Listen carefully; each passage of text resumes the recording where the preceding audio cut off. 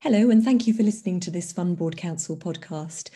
This is a 15-minute excerpt of our longer podcasts, and the full podcasts are available exclusively to Fund Board Council members via their member portal. If you like what you hear and you'd like to find out more about membership, please do contact us via our website at fundboards.org. In the meantime, happy listening.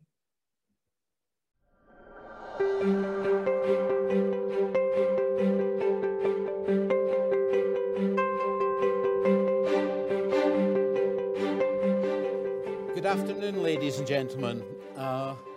Welcome to the inaugural Fund Board Council Luxembourg event. I'm Alan Chalmers. I'm a special advisor at the Fund Board Council and the former publisher of Funds Europe magazine. I would like to take this opportunity briefly to thank Craig Blair and Franklin Templeton for hosting us here today.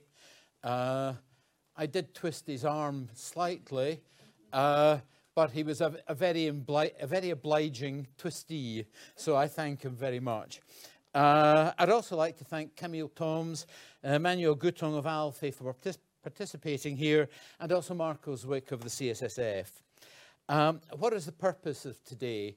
The purpose of today is for us to hear from Luxembourg and Luxembourgers about what is happening in Luxembourg so that we can relay that back to our FBC members in London and in Dublin.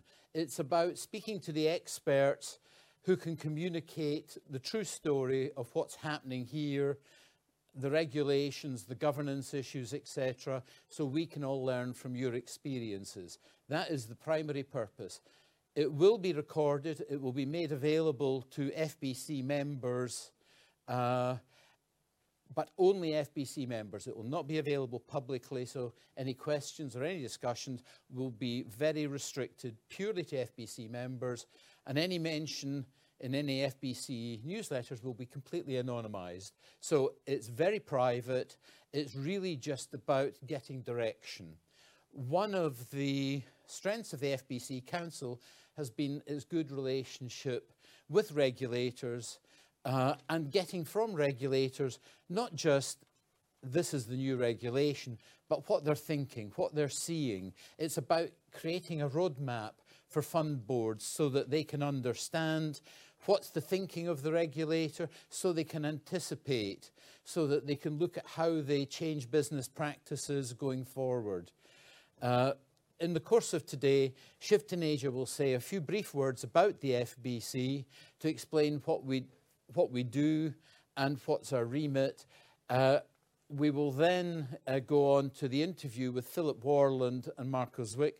Philip Warland is so knowledgeable about the industry. He was the Director General of the predecessor of the IA. He's worked at the Bank of England. He's been at Fidelity. He's been a poacher, a gamekeeper, and everything in between. So he will be able to give us a good perspective.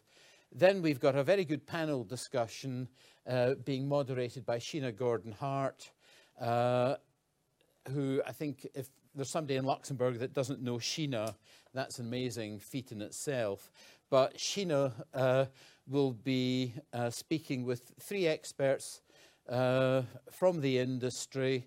First of all, Corinne, who's the CEO of Fidelity and the current chair of ALFE. Emmanuel, who's the Director of Taxation at ALFE and also Legal Affairs. And Craig Blair, who's the country head and CEO of Franklin Templeton. They will be leading a discussion. After that, we'll have a brief presentation from Brandon Horowitz, who's talking about one of the big issues affecting fund boards these days, which is about ESG and understanding it in the context of fund board governance. After that, we'll have a chance to mingle and mix for informal questions, formal questions, any questions, with some drinks afterwards, which if you can stay, that would be much appreciated. So in the true sense of the word, let's get on to the meat. I'll invite Craig Blair, CEO of Franklin Templeton, just to say a few words. Thank you, Alan. We're delighted to have everybody here today. Thank you very much for attending. We are honoured as Capital Templeton to be members of the Finance Board Council. We are a founding member in the last 3.5 years. We welcome Shiv and the team here today. Franklin Templeton, just briefly, we've been here 31 years in the market. We have 90 people here on the ground. We have 10 branches and so 320 people across our legal entity. We passport to 4 different countries in addition to having funds in Luxembourg, so we have a good understanding of governance dynamics across different jurisdictions. We have, from open-ended mutual funds through to, until recently, investment trusts in the UK with some very independent boards that we've had to report to. Just last week we had our Fondul Proprietia board in Romania come here to do due diligence on us. So last week I was in this room being grilled by them on the management company and governance. Today I've got Sheena grilling us on governance. So I know which one I prefer. It was last week. But thank you very much for attending, and I will hand over to Shiv, I believe. Thank you.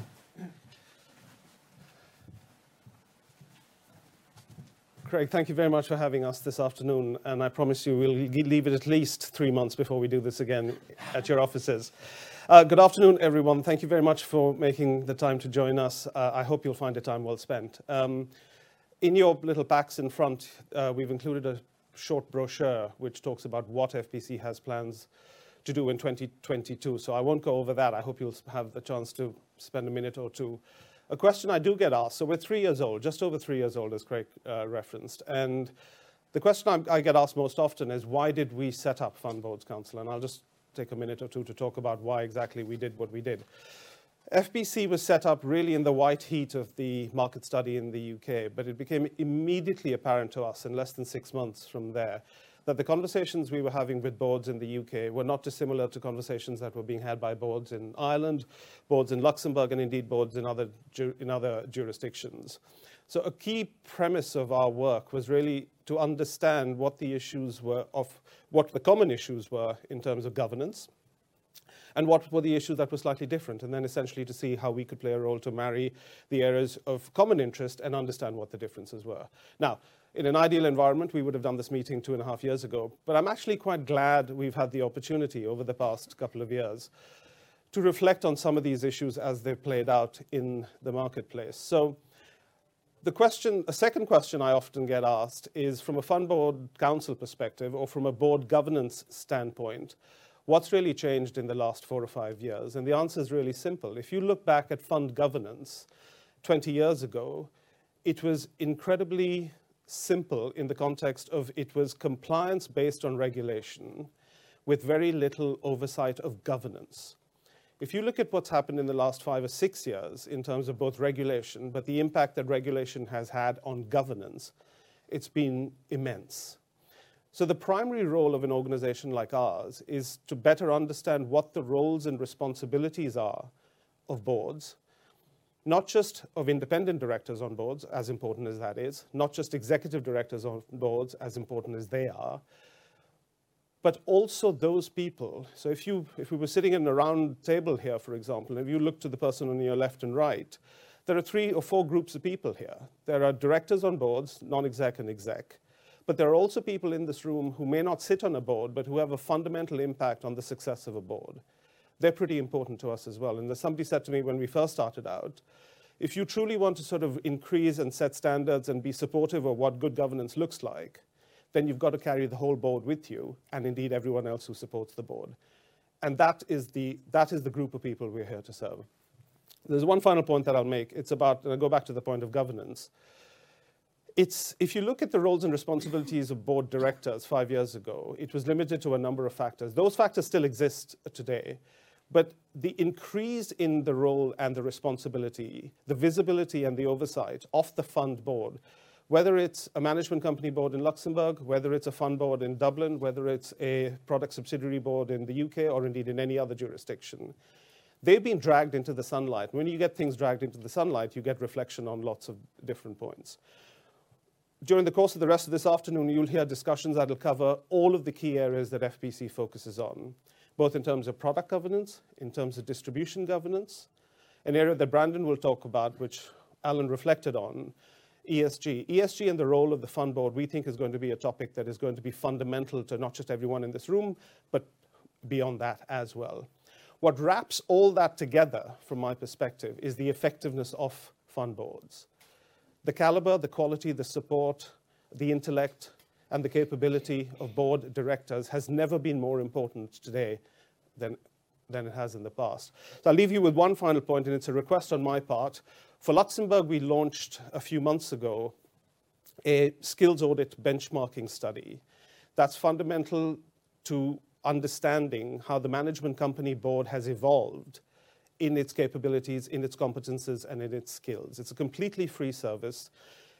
We've got it off the ground. It's had a good start, but it needs a bit more support. So I'm going to be writing to all of you ManCo heads here to get behind this project, because it's fundamentally data that will come right back to you. So I'll leave you with that thought, and I'll come back to that later. Alan, thank you very much, and enjoy your afternoon.